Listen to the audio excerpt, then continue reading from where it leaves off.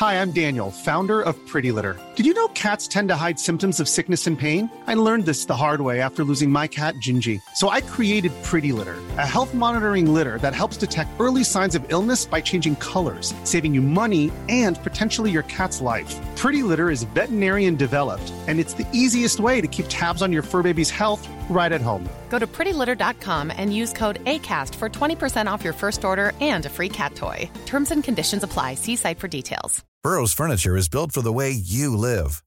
From ensuring easy assembly and disassembly to honoring highly requested new colors for their award-winning seating, they always have their customers in mind. Their modular seating is made out of durable materials to last and grow with you. And with Burrow, you always get fast, free shipping. Get up to 60% off during Burrow's Memorial Day sale at burrow.com/ACAST. That's burrow.com/ACAST. burrow.com/ACAST. Story time. Not far from the park where I served as a ranger was a barred-off property surrounded by thick timber. That served as training grounds for police. It looked like a really elaborate treehouse for gun-loving kids. But no, it was very much for adults, and it was for anything but playing. Elevated land surrounded the setup on all sides so that there was no chance of a stray bullet harming anybody outside the training ground. Rangers see far less firefights than police do. But ready to pop the question? The jewelers at BlueNile.com have got sparkle down to a science with beautiful lab-grown diamonds worthy of your most brilliant moments. Their lab-grown diamonds are independently graded and guaranteed identical to natural diamonds, and they're ready to ship to your door. Go to BlueNile.com and use promo code LISTEN to get $50 off your purchase of $500 or more. That's code LISTEN at BlueNile.com for $50 off. BlueNile.com, code LISTEN. Hey, I'm Ryan Reynolds. Recently, I asked Mint Mobile's legal team if big wireless companies are allowed to raise prices due to inflation. They said yes. And then when I asked if raising prices technically violates those onerous two-year contracts, they said, "What the f*** are you talking about, you insane Hollywood ass?" So to recap, we're cutting the price of Mint Unlimited from $30 a month to just $15 a month. Give it a try at mintmobile.com/switch. $45 up front for 3 months plus taxes and fees. Promo rate for new customers for limited time. Unlimited more than 40 gigabytes per month. Slows full terms at mintmobile.com. Everyone knows therapy is great for solving problems, but getting therapy has its own problems too, like finding the right therapist, fitting into their schedule, and of course, the cost. Well, BetterHelp can solve those problems. It's totally online and built around your schedule. It's surprisingly affordable too. Connect with a credentialed therapist by phone, video, or online chat, all from the comfort of your home. Visit BetterHelp.com to learn more and save 10% on your first month. That's BetterHelp, H-E-L-P. Burrow's furniture is built for the way you live. From ensuring easy assembly and disassembly to honoring highly requested new colors for their award-winning seating, they always have their customers in mind. Their modular seating is made out of durable materials to last and grow with you. And with Burrow, you always get fast, free shipping. Get up to 60% off during Burrow's Memorial Day sale at burrow.com/ACAST. That's burrow.com/ACAST. burrow.com/ACAST. most of us do carry a gun.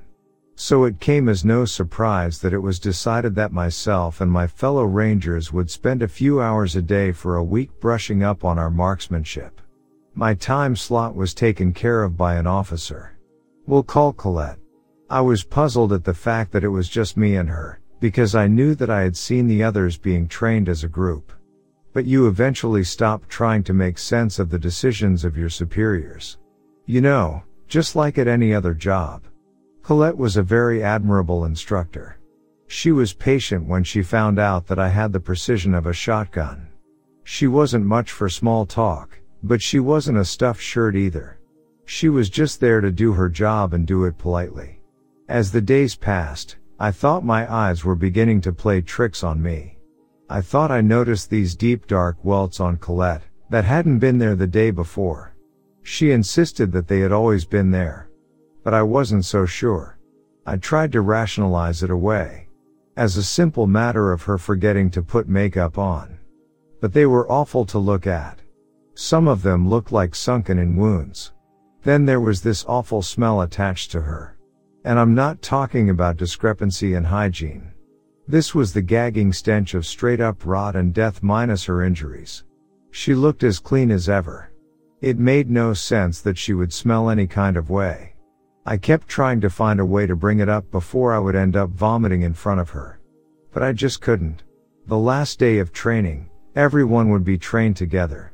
All groups. All instructors. Colette was the last one to show up, and she had turned an awful color since the day before. One of the other park rangers was now visibly shaken to the point that he was turning colors himself. Colette acted like she was seeing a long-lost friend when she caught sight of him. And she moved in for a friendly hug. But he recoiled in disgust. Colette shrugged and she shook me by the hand and led me off to a far corner of the training ground where trees grew very dense together. She told me that she enjoyed her time with me, and that she knew she could trust me with what she was going to show me next. My fellow ranger from earlier raced over to us and was absolutely out of his mind, stammering and trying to shoot me away from whatever it was that Colette was going to do. I was confused. I told him to shut up and I'd be with him in a moment. This made him worse. He seemed to be getting desperate. He aimed his pistol right at me. He was the portrait of a man who had become completely unglued. Yet another ranger had followed us, suspicious of the other's dramatic behavior. Dramatic Ranger took a round to the thigh from Suspicious Ranger, causing him to drop his pistol. I was grateful, and took the piece before Dramatic Ranger could get it back. Colette had me moved some medium-sized rocks from a depression in the earth. I wasn't surprised to find what I found. There were bones complete with tattered clothing, and a badge that had Colette's name on it. There was a second badge, one that must have ended up there on accident. It belonged to Dramatic Ranger. I looked up at Colette, who was smiling at me, looking both sad and pleased with herself, and then she vanished. Suspicious Ranger denied seeing Colette at any given time. I grilled him over it, asking him who had just been taking me out to training all week. He figured I'd just prefer to train by myself, and thought I was just kind of a bam for it. The body indeed turned out to be Colette's, and Dramatic Ranger confessed to be the murderer from a few years back. Others remarked at how he had lost his badge, like he had a way of losing everything else. So it didn't stand out as something unusual for him. He went to prison, which left me the only other person that had actually seen Colette. My drinking habit got a little worse after that. I never was the supernatural or superstitious type, and there was honestly no way to explain what I had just experienced for an entire week in materialistic terms. So here have a story. Nobody which I understand can confirm or deny the events but me. But it's hands down the most terrifying realistic experience I've ever had with an actual ghost. Of somebody once living. I never did believe, but now I firmly do.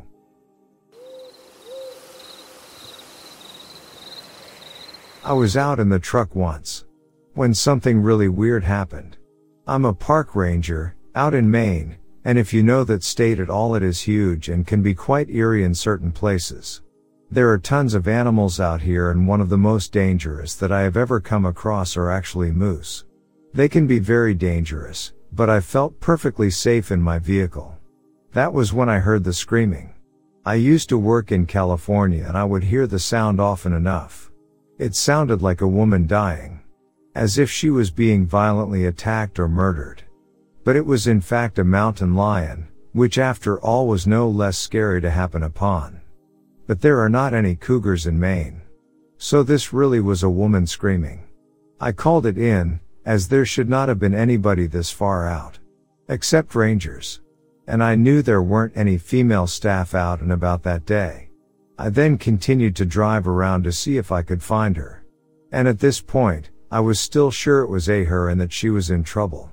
I mean, why would you think anything else? I heard that high-pitched, very female scream about 4 more times before I came across to an area that I had never been to before. Not even in my vehicle. There are quite a lot of caves and caverns in this part of the park too. Again, I radioed my colleagues. said to come join me. A couple arrived and we got out and began looking around, specifically the cave openings. We couldn't see or hear anything now. And most of them had rocks or plants growing up around the mouths of the cave. So it would be obvious if somebody had been in or out the way they would be disturbed.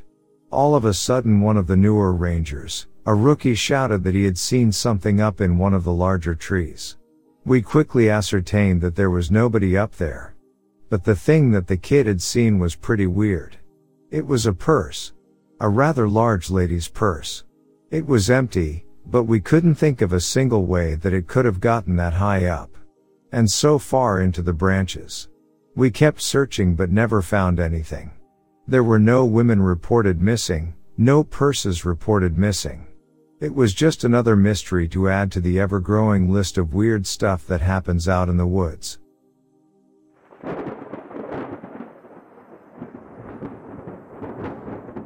One of the most frightening things that I have ever experienced was on a nighttime shift as a park ranger.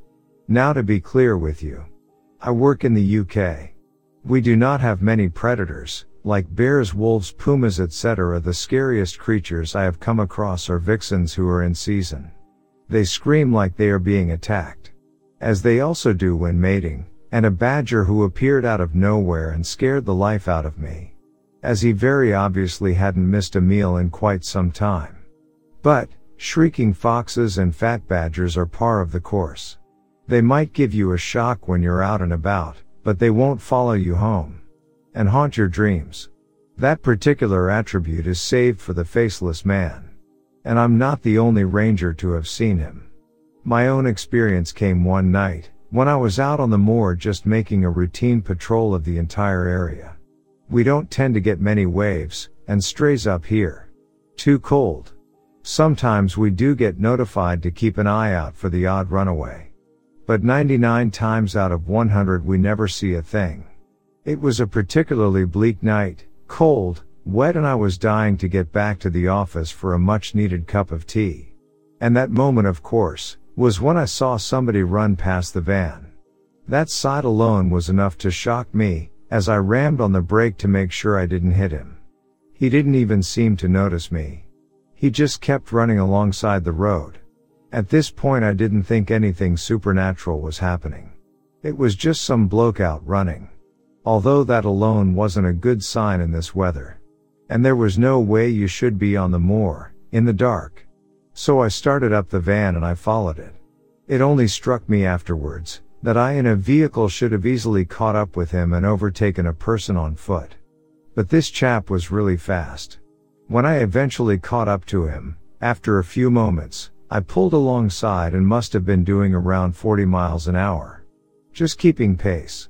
I rolled down my window and called over to him, asking if he was okay, suggesting I give him a lift home. Then he turns and looks at me.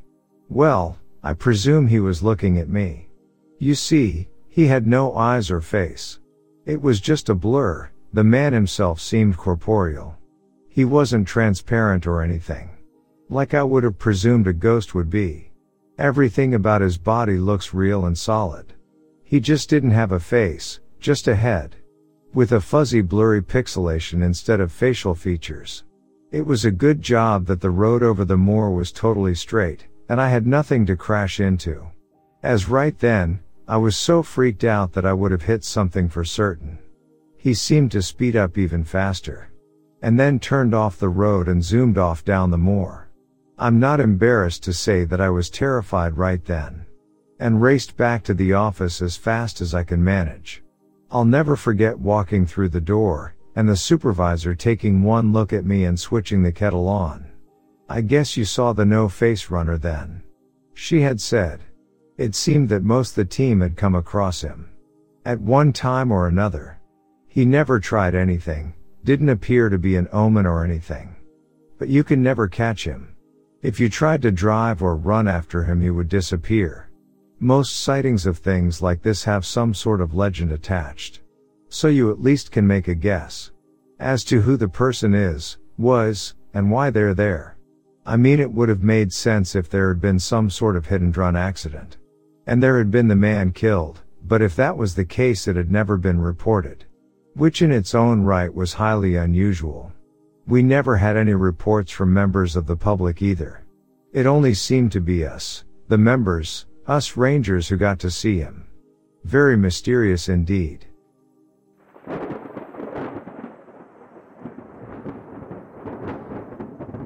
This was around May 2012.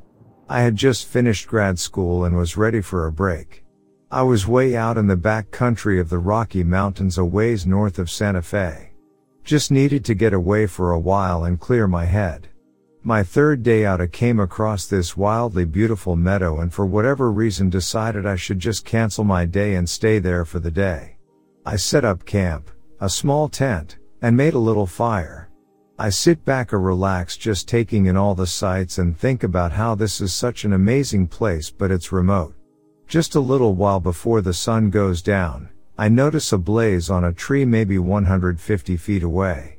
It was so odd because none of the maps had a trail in the area. I went over to it to see if I could find any more or an actual trail. Nothing. Just the one. Then I thought maybe someone marked it as a grave, but how could someone carry someone's body that far? It's too far, not a grave. It was getting dark so I went back to my fire, make a little dinner, and went to sleep. The next morning as I get up and break down camp, I keep catching myself looking at that blaze. It was so weird. Then something catches my eye across the meadow. It was an old box, trunk thing. How did that get way out here? Really weird. I finished packing, put my pack on and walked over to the trunk. Someone had left all this fake old jewelry, coins, cheap Native American trinkets like you could find on a roadside stand, bracelets, so strange. Why would someone bring that crap all the way out here? And then leave it? I tried to follow LNT and wanted to pack it out, but it was about 35 extra pounds of weight so I left it. I wonder if it's still there sometimes or if anyone else has ever found that before me or since? Maybe it was a geocache? Who knows?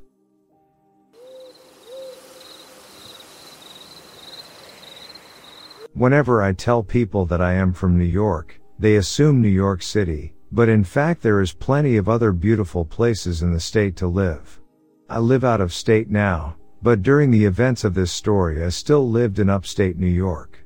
Anybody who is familiar with upstate knows that there are some absolutely amazing places to hike. About 3 years ago, my friend Summer and I decided to go on a hike. We drove about an hour or so from our hometown and found a nice long trail to explore. What was nice about our hike was that we found a real secluded place, and dove almost right into the woods.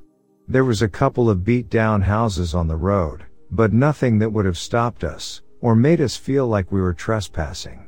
Summer was really good about navigating forests, being able to identify poison ivy, and just keeping exceptionally good bearings, which is good because I was absolutely horrible at that kind of stuff. We traversed for about 40 minutes or so off the main road into the woods. It was gorgeous exploring these woods that looked untouched by humans. Then out of nowhere the most peculiar thing happened. 40 minutes off the main road, in the woods, was a bench. But the bench was completely destroyed and dirty. If I were to sit in the bench it would probably collapse. We took photos of this strange forgotten bench, and continued on our journey. Probably about 50 yards away we approached a small chain fence, that seemed to stretch for a couple of yards.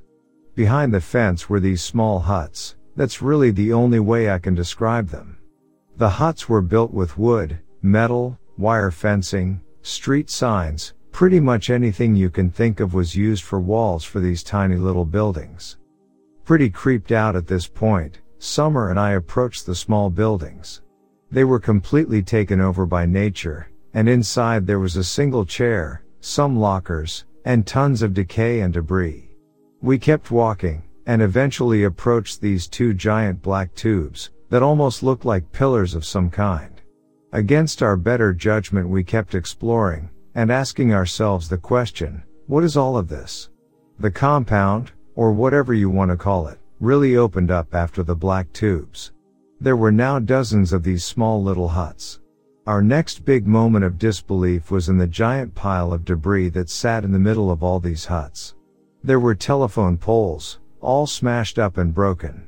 But on these wooden beams that lay in the dirt, there was light switches and wire. Whatever this creepy place was actually had electricity at one point. The only thing that gave us some peace of mind was that there was no way anybody could have lived here now. It looked like it had been abandoned since the 60s or something. I only say that because there was statues and trash of items that really looked like that style. We started to look a little bit more in depth into some of these small huts. There were statues of Santa Claus everywhere, religious iconography, and fake flowers. At every turn there was something different and strange. There was a bus that seemed like it was cut in half, and inside was furnished with chairs and lights that were completely covered in moss and vines now. On the far side of the compound was severely overgrown weeds, and parked in the weeds was an old truck. Again, this truck had all sorts of weeds and bushes growing out of the windows and doors. We made our way to what seemed like the end of all this craziness, but then it just got weirder. There were tons of naked mannequins all over the place. They were hanging in trees, in the weeds, half buried in the dirt.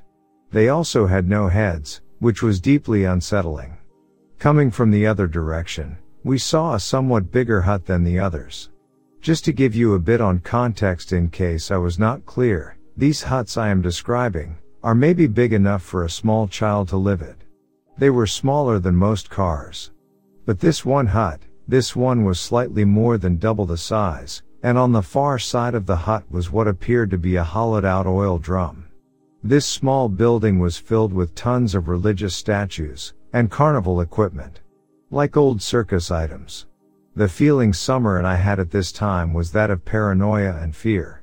We decided we had seen enough, and it was time to go. As we approached the first set of huts, we heard shuffling coming from within the small compound. We froze completely in our tracks. We were so far off the road, and in the middle of the woods, clearly nobody could be here, but we heard the shuffling. This could have easily been a deer, or any other number of animals that made these woods their home, but her and I both had this same feeling, a feeling of just darkness and pain. We did not want to wait and see what it was. We decided to move rather quickly and run from this place. We made it back to the car in about 20 minutes, which is half the time it took to get to these huts. We got to the car and were greeted by some cops. The cops told us somebody called in complaint that some kids were trespassing and up to no good.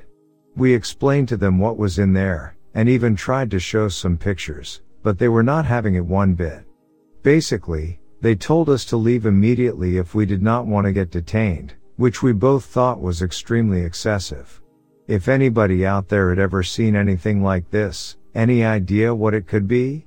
We thought maybe some kind of home for a circus? Perhaps workers of some kind? The only thing that made it so outlandish was how deep it was into the woods, and how far away it was from any kind of town or city. I have never been back, and I have no desire to ever go back. I am writing this in hopes that somebody has stumbled across something similar and may have some additional information.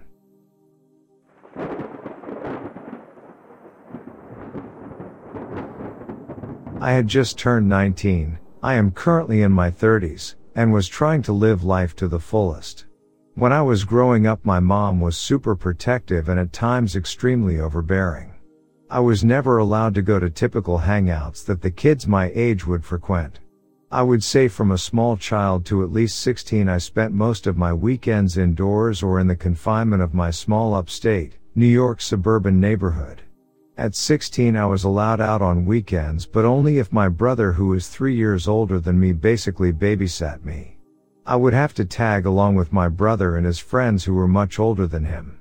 I didn't mind. Getting out of the house and exploring activities at night was a new experience for me and was a bit liberating not being cooped up in the house. I guess one could say I was a pretty sheltered kid/teenager most of my life. All this comes into play. Fast forward to when I turned 18. My mother finally let me get my driver's permit, and few weeks later I was able to get my driver's license. I guess she realized at 18 she couldn't keep that much control over my freedom. I would go to work, pick up anyone who needed a ride and make any excuse not to come home. Having my car meant the absolute ultimate freedom. It wasn't long after this, roughly about a year later, I started to fall into a group of troubled kids. I guess you can say they were the ones society called degenerates and bums. Most of them had a lot of very apparent mental disorders. Couldn't hold any jobs. Most of them had a felony or a run-in with the law. The only consistent thing with them was the copious amounts of random drugs or whatever they could get their hands on that particular night. I fit right in their little group of misfits, mostly because I was their personal chauffeur majority of the time. Boy, did that get old real quick. It wasn't long after I started to dabble into drugs myself. I found myself smoking pot almost every night with my new friends. We were the ones literally driving around, drinking beers, smoking weed and blasting our music at 2 a.m. and beyond, and not giving a single F about any authority figures or anything for that matter. There were times where I had to elude the police at very high speeds so I didn't get a DUI or my car searched. It became such a rush doing that. I became a certified badass. Or should I say a certified dumbass in such a short amount of time. It wasn't long after that we started getting into more of the harder stuff, ecstasy, MDMA, acid, etc. All this leads us up to the morning in question. This event literally changed my life. This shook me to my very core. In literally 1 year, I became a very sheltered teenager to a very cocky, invincible and drug-infused naive little shit. If you have made it this far into my story, sit back and enjoy the shit show I am able to tell. It was a very foggy, wet and humid August morning. Above, as I mentioned, I am from upstate New York. If you want to get a sense of what upstate New York is like. Woods, lots and lots of woods, back roads and creepy winding woodland roads. After coming down from a night of tripping off psilocybin, or what people call them magic mushrooms, my friends, for the sake of the story I shall name them Dave and Ray.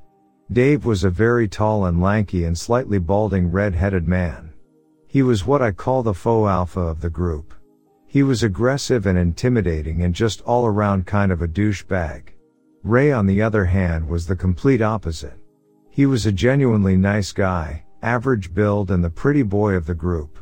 His problem was always getting arrested for petty stuff. Violating his probation and small things like that. This also comes into play as to why we couldn't get the authorities involved.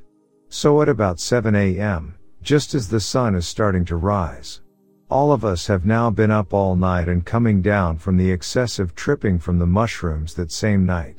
If anyone who hasn't done magic mushrooms, the day after is brutal. Your brain is literally running on autopilot. Common sense apparently is non-existent. You're literally in a zombie-like state. As I am driving, none of my friends or I are conversating. It was a pretty quiet ride. Which is to be expected after having a crazy out of your mind experience that same night. We are all just puffing on our cigarettes and just taking in the morning light. After about an hour of driving on the deeply wooded road and with no destination planned out, I see Dave perk up in the corner of my eye in the passenger seat. He taps my shoulder excitedly and says, "Hey man, look over there, there's a random girl walking. Let's give her a ride." Me being generous by nature, I thought there wouldn't be any harm honestly seeing if this girl needs a ride or needs help. As I approached her, I slowed my car down on the quiet, heavily wooded road. We had not seen a single car or even a house in at least 20 minutes. So I wasn't in any real harm or danger slowing my car down. At first glance of this girl, she seemed young but also mature looking. Like a face that has been through some hardships. She appeared to be in her early to middle 20s, amber-colored hair that was backlit by the sun and oddly enough dressed kind of casual. Like someone would dress going to brunch or a nice restaurant. Dave rolls down the window and says, "Hey there. Good morning. My friends and I saw you walking. And we wanted to know if you needed a ride somewhere." She then turned her body towards my car and I then saw a 8-inch wooden and metal cross with Jesus crucified dangling around her neck. I thought to myself, of all people wandering in the deep woods, it's a damn Bible pusher, seeing how I saw the humor in this situation. I knew any chance of my friend hooking up with her dramatically went down. Just then, in an excited tone, she squeals with this almost adorable but sinister grin on her face. She says, "God bless you, gentlemen." I asked the good Lord to turn my tired legs into wheels, and he must have sent you handsome men to the rescue. God is good. Without any hesitation, she opens my back passenger door and sits directly next to my friend Ray. He is awkward and shy around her right off the bat. As I put my car into drive, I adjusted my rearview mirror so it's fixated on her face. I ask her, where do you need to go?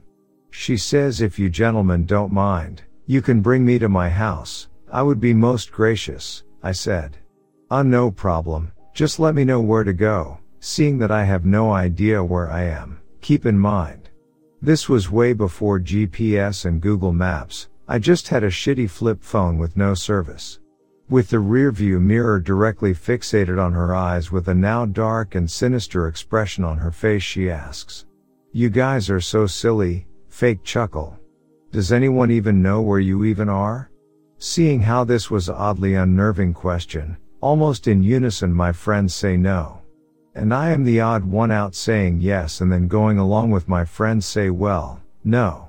She excitedly says, "You guys must be really hungry. When we get to my house, y'all can come in and I'll fix you something good to eat." Just then my stomach churns and makes this internal groaning sound. When you're so hungry, anything sounds good. I directly look at her and say, "Yay, well see." She then throws a evil scorn my way and is not directly looking at me through my rearview mirror. I am not going to lie, it was extremely unnerving. After about 20 minutes of going down random roads and just endless woods, she yells, "Okay," in about 20 feet my driveway is coming up. It's very hidden. And I'm warning you guys now. It's at least a quarter mile long. As I approached her dirt driveway, the trees were so old and dense it almost acted like a complete sun blocker. It was so dark I had to put my high beams on. Let me tell you, she wasn't kidding when she said her driveway was long. I was honestly surprised to find this random beautiful 2-story house literally in the middle of the woods. As I parked my car, the first thing I noticed was how eerily quiet it was. I asked her, "Do you live here by yourself? Are we going to wake anyone up?" She said, "My mom isn't home. She went to early mass. Please come in." With the thought of food in my head, my stomach was louder than the thoughts in my head to leave. And we all started following to her front door. Once she opened her door, she said for us to sit down and the table outside the kitchen with the stools. Looking around her house, it looks like it hasn't been updated since the 70s. Very Brady Bunch-esque. It literally felt like I was in a movie studio set and they precisely nailed the 1970s down to the T. But anyways, she then busted out a family-sized version of macaroni and cheese and placed it in the oven. She said, "I am sorry, I wasn't expecting any guests. I hope this is enough for you guys. Should be ready in 30 to 45 minutes. For the next 30 minutes we tried to make small talk with her. For some reason I must have rubbed her the wrong way, but she would randomly glance over at me and just not say a word. Just literally look at me for 2 to 3 minutes straight without blinking and just give me this cold expressionless face. About 40 minutes go by and she asks us, "How old are you guys?" We say our ages. 19, 20. She then says creepily, "I bet you guys would love some wine?" Excitedly we all say, "Hell yay. That would be awesome." Just then she goes inside her fridge, and about 10 to 15 seconds later pulls out a labelless glass craft of wine and pours us each a glass. I didn't really question at the time why she wasn't enjoying a glass of wine, but then again it was pretty damn early in the morning. After each of us finish a glass of wine each, without asking or a pause, she fills up our glasses and keeps topping us off. After the buzzer alarm goes off on the stove, she pulls out this amazing looking pan of frozen mac and cheese. But it actually doesn't look half that bad. About mid-plate I felt this immediate uneasy feeling in my body. I put it off as the wine and the no sleep, and it being about 8 something am in the morning. Just then in the corner of my eye, I see this car pull in the driveway. It's her mother. It now dawned on me the awkwardness of the situation that we are in. And I'm not sure how this is going to play out. As the mother gets out of her car, she directly looks at my car and realizes she now has some uninvited guests in her house at 8 a.m. I very fastly chugged the second glass of wine and said, "Hey, I think your mom is home. Can I have another glass real quick?" She has this awkward but mysterious grin on her face and says, "Of course you can. Drink up quick and don't waste it." Just as she finished pouring my glass, her mom aggressively opens the door and looks at her daughter and says, "Now what in the hell is going on in my house?" She furiously says. The daughter then says, "Mother, this is no way to act in front of our new guests." The mother is scanning us fiercely and I awkwardly bury my face in the glass of wine. And the first thing she does is throws her purse down and comes over to us. And immediately takes away the wine's glasses from us and just throws them all in the sink. When she took the glasses away, I was mid-sip. As the glasses smash into pieces and tiny projectiles in the sink, she looks at her daughter and says, "What the F are you thinking?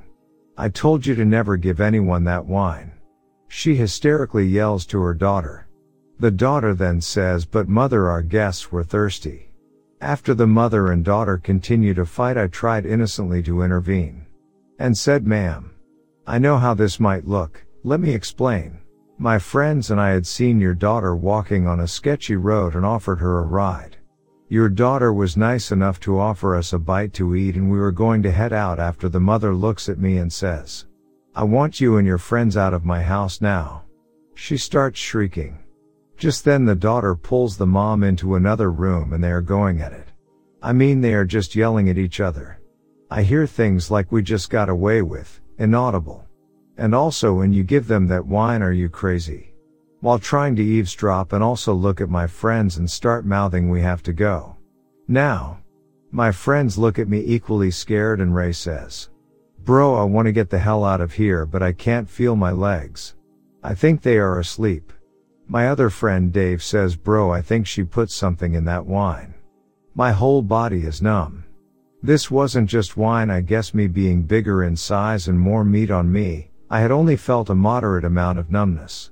It was almost like the feeling you get when you're on the toilet doing your business and you're 30 minutes deep in Reddit stories and you try to get up off the toilet and you have to wait for the blood to return back to your leg to regain feeling. It was like that. But the feeling didn't immediately come back. If anything, my body felt like it was starting to get early stages of paralysis. I knew then that if we didn't leave, all three of us would be completely immobilized. With the biggest thrust and everything I had, I was to pick myself up. My friend Dave was also able to get himself up as well. But Ray was unable to get himself up. So Dave and me grabbed his pant leg above the knee and carried him off the stool. It was this moment I realized the gravity of the situation. This was never about the wine. The mom was just not only upset about the wine. Something more sinister was going on. This went from awkward situation to a legit horror movie plot. All of a sudden the mom and daughter stop yelling at each other because I'm guessing they heard the stools being moved around and the commotion going on as we are trying to leave. And the daughter flies down the flight of stairs and sees us heading out, literally carrying our friend out. And angrily says, "Now where the F do you guys think you're going?" This seemingly soft-spoken, 8-inch wooden cross-wearing child of God became demonic real quick. I said, we are just getting some air and maybe have a cigarette."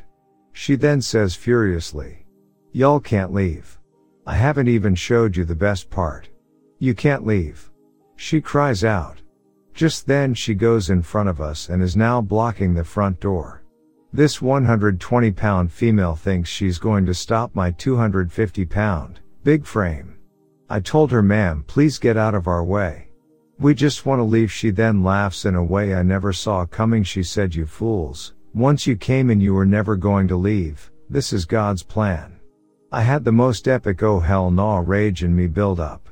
I had one more burst of energy left in me, and before she should even react, I dropped my friend Ray and did a Adam Sandler in the Waterboy charge at her, instantly crushing her against the door. We both fall to the ground. I tell my friend Dave to get him and Ray to the car while I keep this now crazy lunatic of a bitch at bay. I would never in a million years ever hurt a female. But the gloves were off. My heart was pounding in my chest as more of this poisoned wine was now coursing through my veins. I can feel my body just want to collapse. But adrenaline is some crazy stuff, man. As I'm rolling with her on the ground in her living room, she's shrieking like a crazed banshee and is trying to claw my face. I was able to get in a few shots that seemed to stun her and attempted to get myself back up and in my car to get the hell out of this horror freak show. As I'm trying to leave, her mom is screaming at her saying, "Cassandra, just let them go, let them go." The daughter said in a snarling kind of voice, "No, I want him, the others can leave." As I'm now on my feet, she is trying to pull me back inside from the open door. Back into her messed up, twisted Brady Bunch looking house. Under normal circumstances she wouldn't have been able to get the upper hand on me, but I can feel my numbed body actually get manipulated back inside. The only thing I can do at this point is to grab this weird black looking globe paperweight that is on this retro looking shelf and with a heavy whack and came down hard on her head. I honestly just wanted to stun her. But I guess it wasn't enough. She was still proceeding to pull me back inside, and I raised my arms above my head and came down like Thor has briefly taken over my body. She stops trying to pull me inside, and almost immediately this fountain of blood just pours from her head. She looks at me extremely stunned. And with her teeth now stained in blood she gasps, "This was God's will," and I said, "No, you're just a crazy bitch." And she collapses almost immediately after that. I fly down her outside staircase, fumble around to get my car guys together. My friends jump in the car, and within a few seconds I am leaving this crazy woman's driveways and just drive until I recognize where I am. Now I could end the story here, but there is an ending. After we got out of that horrible situation, we all go to the safest spot we know. Our nightly hangout spot. A very secured spot near the river where we all go to get away from the world. We all end up passing out in my car. Whether it's from the sleep deprivation or the spiked wine. We easily were passed out for at least 14 hours. Just then we were awoken by a knock from outside my car. I am literally laying in a pool of my own sweat.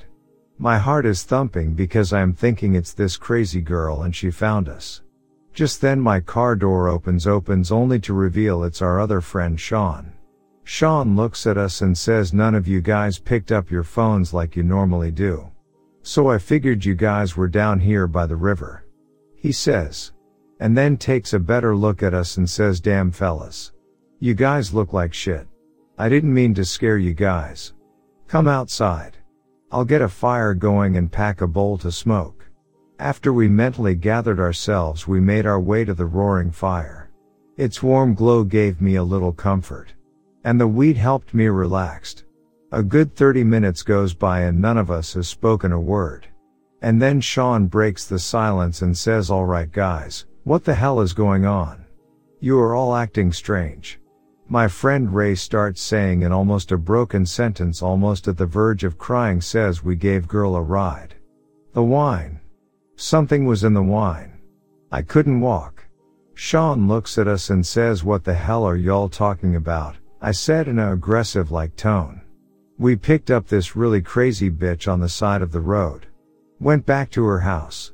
She gave us wine with something in it. Her mom comes home. All hell breaks loose. I barely got out." He starts looking at all of us nervously.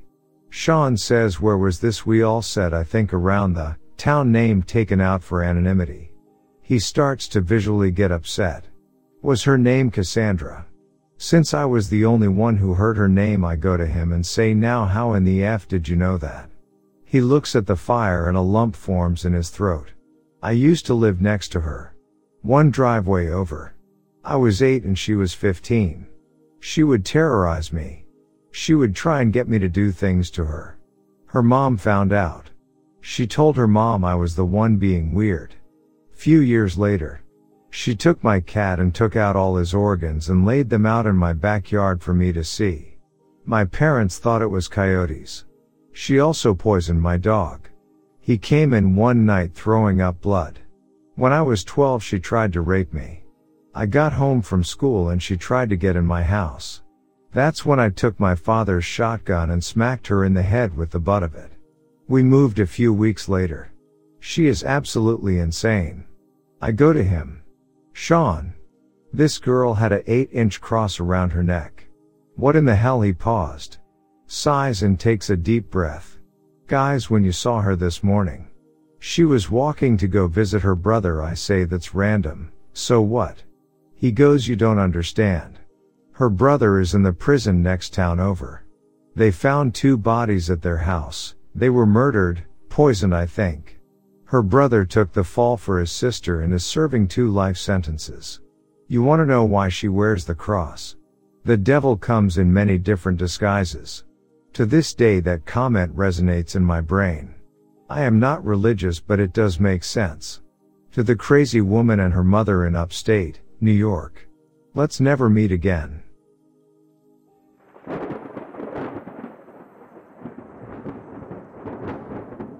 Each year me and one of my closest friends, who we will call Dane, go down to visit his grandparents at their cabin in a nice, small peaceful town in the North Georgia mountains.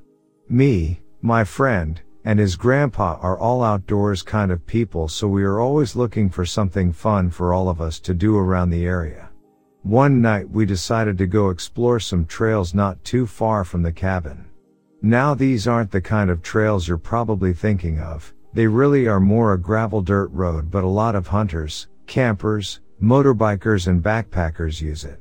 We headed out to the trail, and right as we pulled up to the trail we were gonna go on, we noticed an older, beat-up, suspicious-looking black Chevy SUV with 2 middle-aged men in it parked next to the entrance of the trail.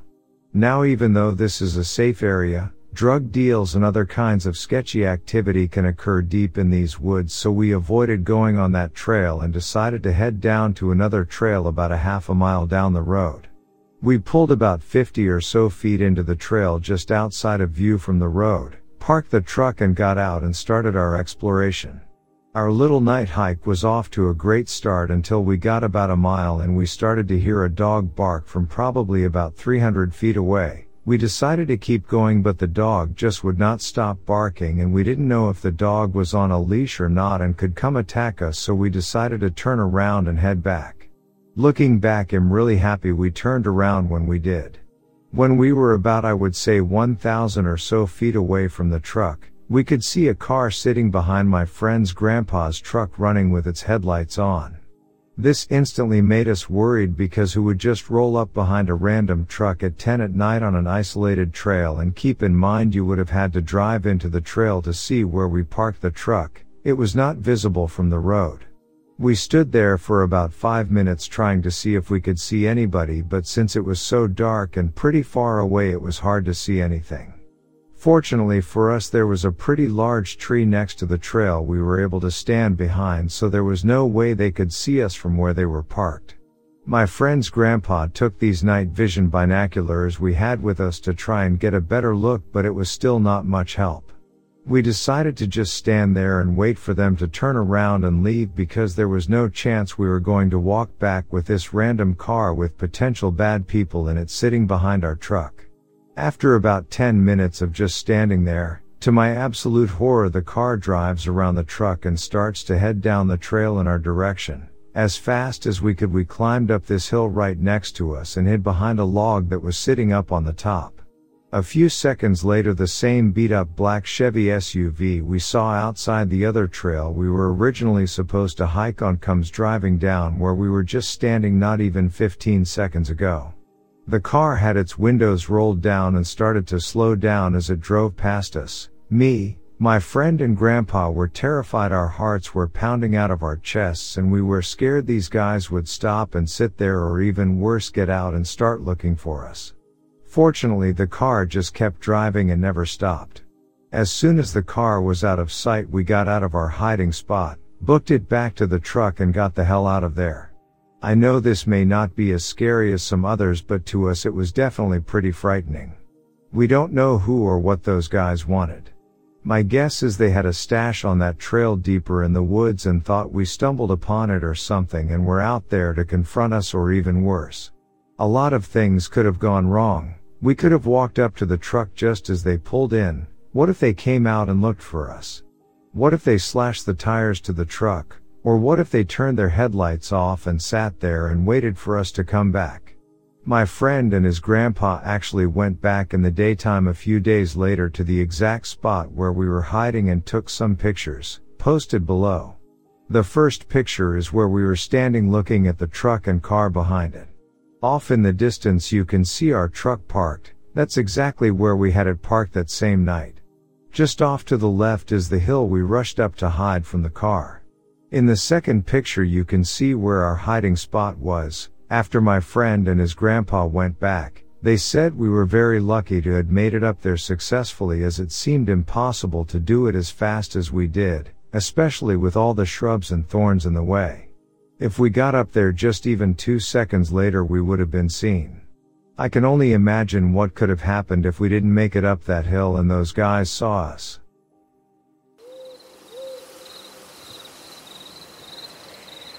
There is a place up in Vermont known as Green Mountain National Forest. It takes up around 50% of Bennington County, surrounding the Glastonbury Mountains at its center, and between the years of 1943 and 1950, several mysterious disappearances took place in its deep, dark forests. The disappearances became so prolific that the area took on a new name among frightened locals, the Bennington Triangle, due to some similarities with disappearances around the Caribbean island of Bermuda. Since that time, the disappearances became an entranced part of local folklore, and to this day, the area's occupants warn against wandering alone in the Green Mountain National Forest. Before the 18th century, the Glastonbury area was mostly uninhabited by European settlers.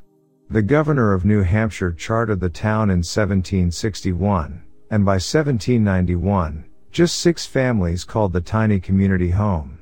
Yet today, merely 8 residents remain within the ruins of Glastonbury's ghost town. It enjoyed something of a boom in about 1870 when it became a logging town, and as many as 300 timber workers moved into Glastonbury to harvest the surrounding forests. But overlogging of the mountain decimated the trees and eventually led to the town's economic decline.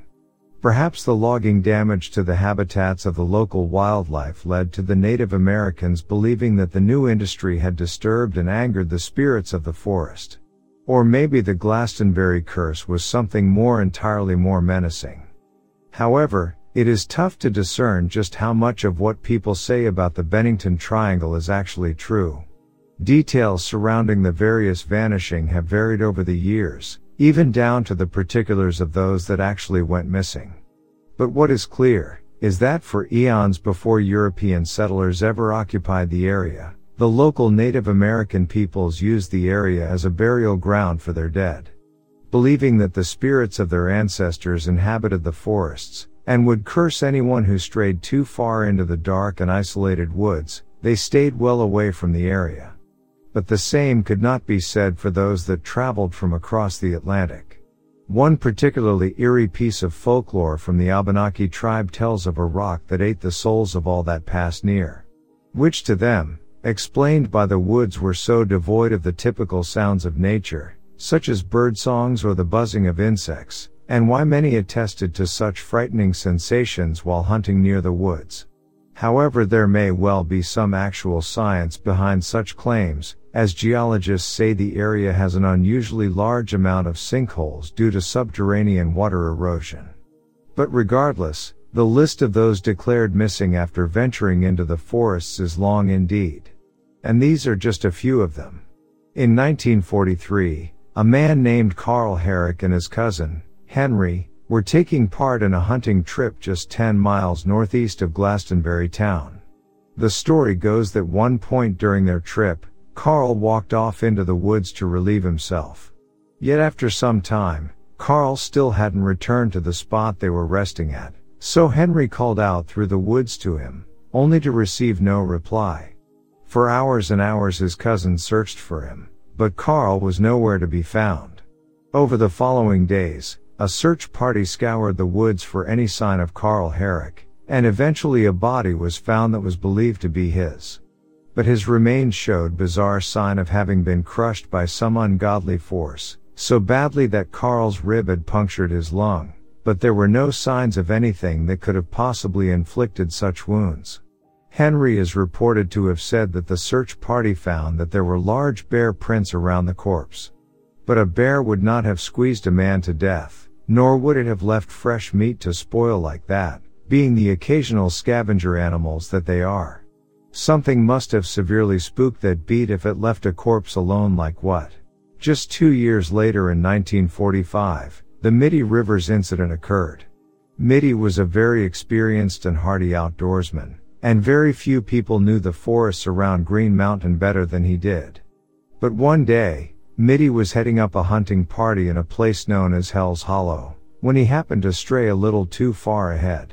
Soon, it dawned on his fellow hunters that Mitty was no longer with them, but none of the hunters showed any initial concern. After all, Mitty was probably the most skilled hunter and tracker that any of them had ever known. It had to just a matter of time before he found them again, yet no one ever saw or heard from him, ever again. After a long and intensive search of the surrounding woods, the only trace of Mitty Rivers was an empty rifle cartridge that matched up with the kind he was known to use. There was no blood or shredded clothing left behind, no evidence of an animal attack whatsoever, and his corpse was never found. But perhaps the most well-known of all the Bennington Triangle disappearances is the case of Paula Weldon. She was a sophomore student at the nearby Bennington University, and on the 1st of December, 1946, 18-year-old Paula headed out into the woods on a short hike intended to relieve the stress of her studies. Paula was wearing a light red jacket, not ideal for a lengthy hike in cold weather, so it is safe to say that she had not intended to be out for a particularly long time. She was last sighted by a couple out for a walk on a stretch of land known as Long Trail.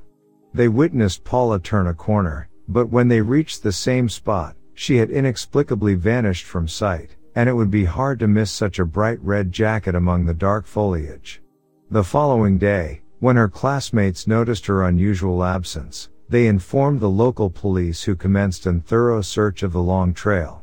The search party was 1,000 strong at times, even included a number of light aircraft enlisted by the FBI. But still, not a trace of Paula was found anywhere. Paula was by far the most famous case, but the most tragic was that of 8-year-old Paul Jeffson. Paul's mother was employed by the local garbage dump, and on the 12th of October, 1950, Paul accompanied his mother to work since he was off school for the holiday. They didn't intend to stay long at all, so Paul's mother told him to stay put in the truck while she popped into the dump's office to complete a few pieces of paperwork.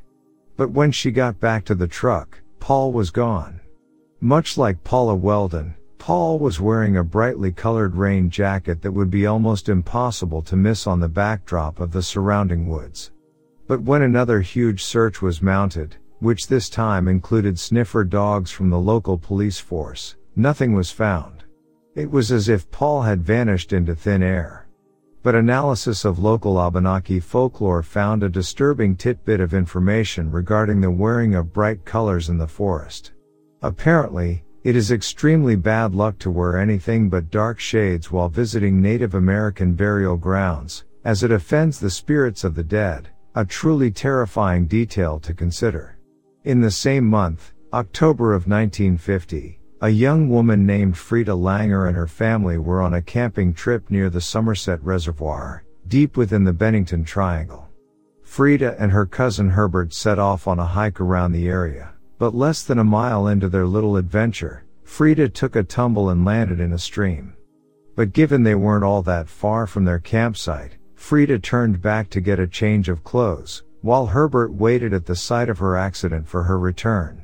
After an hour or so of waiting, Herbie walked back to camp, outraged that his cousin would leave him waiting so long, but when he asked after her, he discovered she'd never made it back to camp. Her disappearance was completely unexplainable, and many puzzled over how a girl could possibly vanish over the course of such a short journey. And by this time, the number of inexplicable vanishings meant that the woods had garnered quite the reputation as being mysteriously but undeniably dangerous. It also seems like the power of the Bennington Triangle is not just confined to the woods.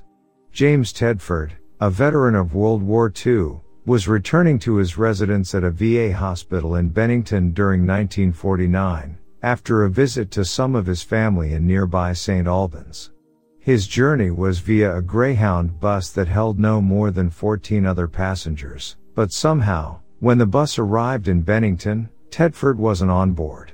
Yet strangely, not only was his luggage still in the bus's rack, but personal items belonging to Tedford, including a jacket and his ticket, were sitting on his seat in his place.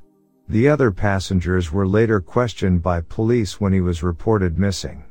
But not a single one reported seeing him disembark at any point on the journey. In fact, they had seen him sitting in his seat at every single scheduled stop, just not the one he was due to get off at, Bennington.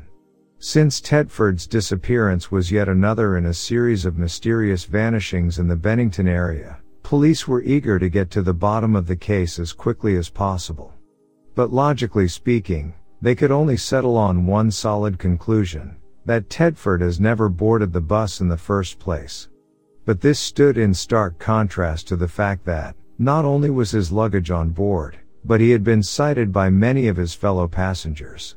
Like many of the other disappearances in the Bennington Triangle, Tedford's case remains totally unsolved to this day. But there must be practical, tangible explanations for such vanishings, even if they seem fairly outlandish. One theory centers around the intense, unpredictable weather patterns that the New England area suffers from. Professional hikers and mountaineers alike insist that the disappearances are down to nothing more than poor weather. Since wind patterns in the area can be incredibly erratic, even those familiar with the area could lose their footing in perilous situations, or suffer from serious disorientation in some cases. However, although this might account for one or two of the missing persons, it certainly does not account for all of them. Many visitors to the area have also reported seeing cougars in the Green Mountain National Forest. These big cats can stalk hikers for long distances while waiting for an opportune moment to strike. Lone hikers are by far the most at risk, especially during the winter when the mountain lion's natural prey is scarce, which also happens to be when the majority of disappearances have occurred. Because they can weigh more than 200 pounds, a powerful cougar can subdue and kill someone very quickly. But a mountain lion would most certainly leave behind traces of their kills, be it bones or shredded clothing, and in most of the Bennington disappearances, not a single piece of evidence of the unfortunate souls has been found. However, another theory, one rooted in mental illness, is much more feasible. One story tells of a bizarre character by the name of McDowell moving to Bennington in 1892, looking for work at a local sawmill. The man was a solitary, quiet soul, brimming with malcontent, and was viewed with suspicion and fear by the other workers.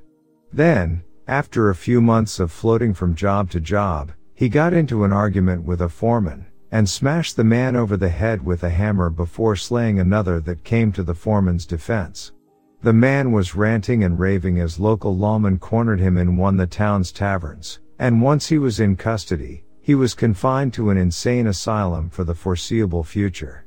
But the man was wild, violent and cunning. And it didn't take long for him to escape the asylum and escape into the mountains to hide among their many caves and caverns. Some say the horrendous environment of the asylum, the callous abuse of the orderlies and doctors, had turned him well and truly feral. And every so often, the man would descend from the mountains to terrorize the residents of the town, wearing only a long black coat, with a pistol in his hand. McDowell may have been able to prey upon the town's residents during the early 1900s, but by the middle of the century, he will have been a much older man, and may not have even survived in the wilderness for such a considerable length of time.